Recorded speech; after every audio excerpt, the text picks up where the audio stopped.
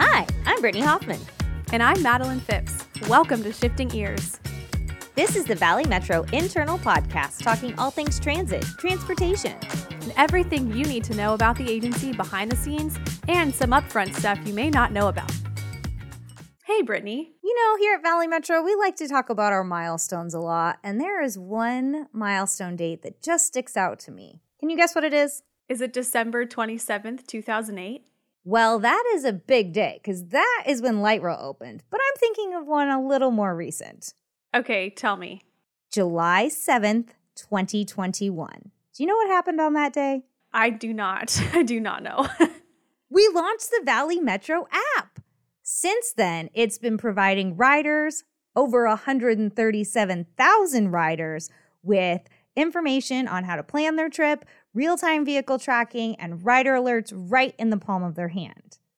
And do you know what's coming up soon? Okay, yeah, this one I do know the answer to. Tell everyone. Mobile fare payment.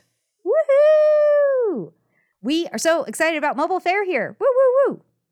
I can honestly say that I think almost every day we get a comment on social media or through email or something with a rider saying, why can't I pay for my ride on my phone? Well, you can in a few months. Maddie, I know I'm excited about mobile fare. I've been part of the testing, so I have seen a little bit of the background, but we're going to bring in a subject matter expert who knows everything about mobile fare payment and how you can get involved.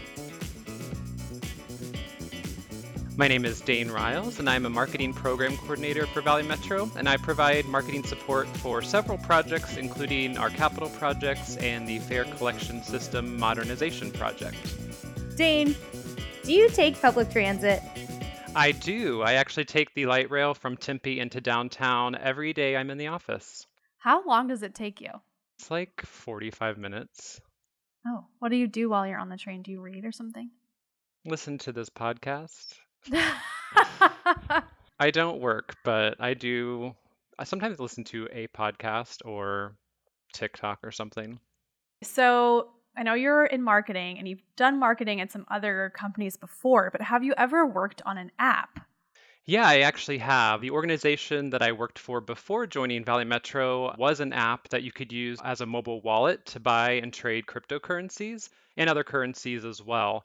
In that role, I was a digital marketing coordinator, primarily working on social media, which meant I had a lot of interaction with customers about our app and what they liked, what they didn't like, troubleshooting issues, and a whole lot more. So it really gave me a great understanding of an app as a product and the user experience. While I was there, we actually also went through an app redesign, so that really helped provide with a good experience leading into the Valley Metro app project. Speaking of the Valley Metro app, what can you tell us about it? When did it launch, and what are we expecting in the future? Hopefully everyone listening has downloaded the Valley Metro app, and if not, I definitely encourage you to download it, use it, and make sure you rate it in the App Store. Last year, we launched the Valley Metro app, and we refer to this version as the Expedited app. And the reason we call it that is because we knew the full version of the app with fare and other features was still in development, but we wanted to respond to our riders in their request to provide an app with not only trip planning, but also with real-time vehicle location. So working with the app developer and City of Phoenix, we did release this current version last year, which provides those features, the trip planning, real-time vehicle location, and service alerts. So far, the app has been downloaded over 136,000 times and has about a 4.5 star rating in the App Store, which I think is pretty good for, the first little bit over a year of it being available. The overall goal of the app is to provide our riders with a one-stop shop for transit, including the features I mentioned, trip planning, alerts, real-time vehicle location, and in the near future, mobile fare. So you asked about what's coming in the future. There will be multiple updates to continue improving the app, and the next one will be our mobile fare. That's really going to change and enhance the rider experience because riders will have access to buy one ride in one day, full or reduced fare passes for local bus and light rail, Express and Rapid, and then for Streetcar after the Streetcar free fare period ends. And that's really just the beginning. In the future, we plan to add more pass types to the apps and continue to enhance the features we have now, and then also launch some new fare features in the future as well. So it's definitely going to be exciting to watch that evolution and growth of the app and hopefully continue to add more benefits for our transit users. Can we just take 1 minute to celebrate that we're getting mobile fare? It's so exciting. It's very exciting. We have seen it. Brittany and I have done it on our phone, and it's real. Yes. I officially have mobile fare passes on my phone, Me too. Maddie. Me too.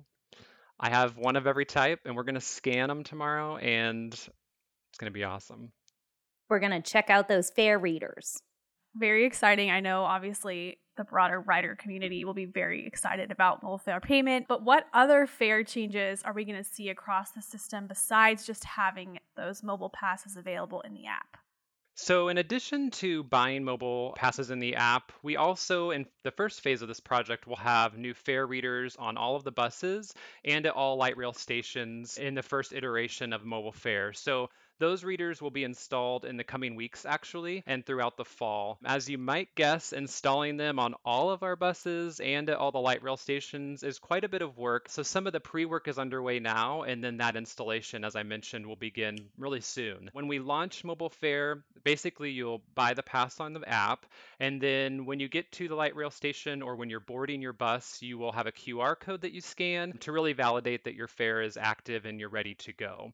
So that is really the first phase of the mobile fare and the fare project, I guess I should say. Then next year in late 2023 or possibly into early 2024, we have a lot more upgrades coming, which include new fare boxes on buses, new fare vending machines at light rail stations, an account-based fare website where you can manage your fare account and your reloadable fare card, and then those reloadable fare cards will be available at the end of next year as well for anyone who may prefer a physical card versus the app. We are also working with a third party to update and enhance our retail network. So our riders will be able to buy and reload fare cards or reload their fare on their phone at hundreds of locations across the valley. Overall, when the project is done, we're essentially going to have an entire upgrade to the system for fare, which is really exciting. Whoa. That is a lot of things coming, not only to Valley Metro, but the community and the Valley as a whole, because all of these upgrades are going to be huge in terms of ridership and just the ease and convenience of being able to take public transit. I am very excited for the future. I have a question about the app. So I was taking the light rail home the other day from work, and luckily I didn't check the app until I got down to the station because it's like a 2-minute walk from our office. So I get to the station and it says the train is going to be, I think, 10 minutes later than scheduled. So I'm waiting there and I was like, well, whatever. But then just a couple minutes later, the train came, even though the app said that it was really delayed. And it showed a train like a few miles down the route in like the real live tracking. But then the train actually was there pretty close to on time. But I was just wondering, like, who would I notify when something like that happens? And also, do you know why that happened? Well, there are obviously a lot of features of the app that, different pieces plug into the app. And I think GTFS is part of what gets us the real-time tracking. To answer the question of what exactly was happening, I'm not entirely sure. But typically what we ask riders to do if they do encounter a problem is to send that feedback to customer service. And we have a process in place to see what the problem or issue may be and make sure it gets to the right person, whether that's someone related to GTFS or if it's an actual issue with the app and we need the developer to help. So the best way to give that feedback is to contact them. You can actually contact customer service directly in the app itself under the help and support area. It has the phone number listed, and then it also has a link to email them directly. But obviously, we always welcome feedback, whether it's a problem or an idea for a feature. Again, just providing that feedback really helps to continue to enhance the app and make sure that it's performing at its best. Thinking of feedback, that also gives me the opportunity to make a quick plug for testing mobile fare. In the coming weeks, we'll begin outreach to recruit not only internal but also external testers for mobile fair and the app. And we really want to be able to test the app and make sure that the fair itself is functioning, but also we want to test those new fair readers across the system before we launch mobile fair to the entire general public. So stay tuned for information on that, and definitely encourage everyone listening to sign up to help us out. Dane, I know that you and I have worked very closely hand in hand since the launch of the app, but we're not the only people who have our hand in this project. Can you tell us how robust this project is?